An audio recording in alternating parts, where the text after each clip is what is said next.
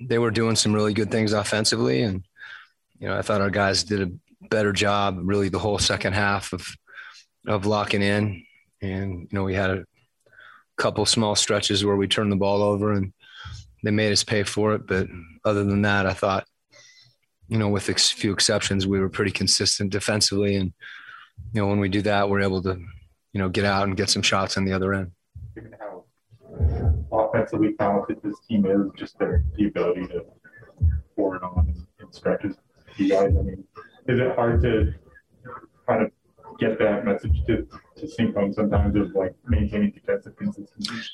The times they're the correlation between us playing defense and, going on runs offensively is, it's not 1-to-1, but it's pretty close. So, I think our understanding that when we do get stops that, we can take advantage of them on the other end should be an incentive. But to your point, that's something I think we've talked about and we've seen progress with where, we don't, let up with our concentration and our execution because that's when our offense actually, hurts our defense as opposed to, the other way around where our defense is helping our offense.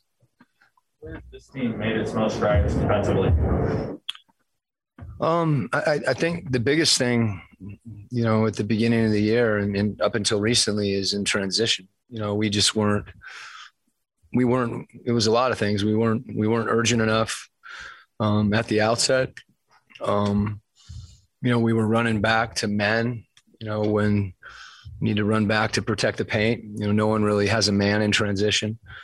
I thought we were, mentally we weren't going from offense to defense. We were kind of lingering on the offensive end, thinking about whatever, didn't happen or should have happened and, didn't have our focus there. So that would be the primary thing where guys are just locked in from the beginning of the possession. So, other than that, I think, just the general focus, I think it is important to us.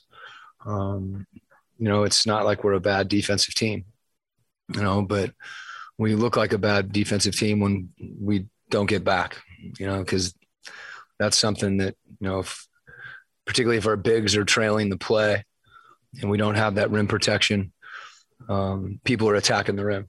So we really have to make an effort to, get them to quit on those initial thrusts and then get people in half court and try to lock in and guard.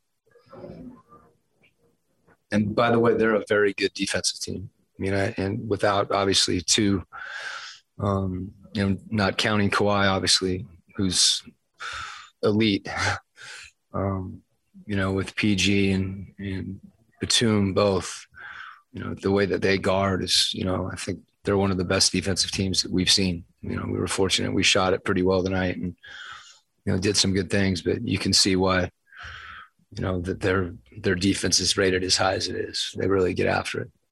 How have you seen Donovan's change of pace developed over kind of the course of his career and especially recently to get him kind of the looks that he got tonight? Yeah, I think, the decision, early in the possession of whether or not to explode and try to attack the rim, even from the backcourt, which sometimes is there where you can just get by people with speed, to recognizing when that's not there and being patient as he crosses the midcourt line. And then you have another opportunity, to do that, whether it's rejecting in pick and roll or turning the corner. So those two situations, at the beginning of a possession. And then obviously I think, we've talked about his reads in pick and roll where I thought he did an excellent job tonight of, mixing up the off the dribble three when the bigs were able to really get a hit and that was open. And then, also attacking the rim, and finishing or finding people. So I thought he played a really balanced game offensively tonight.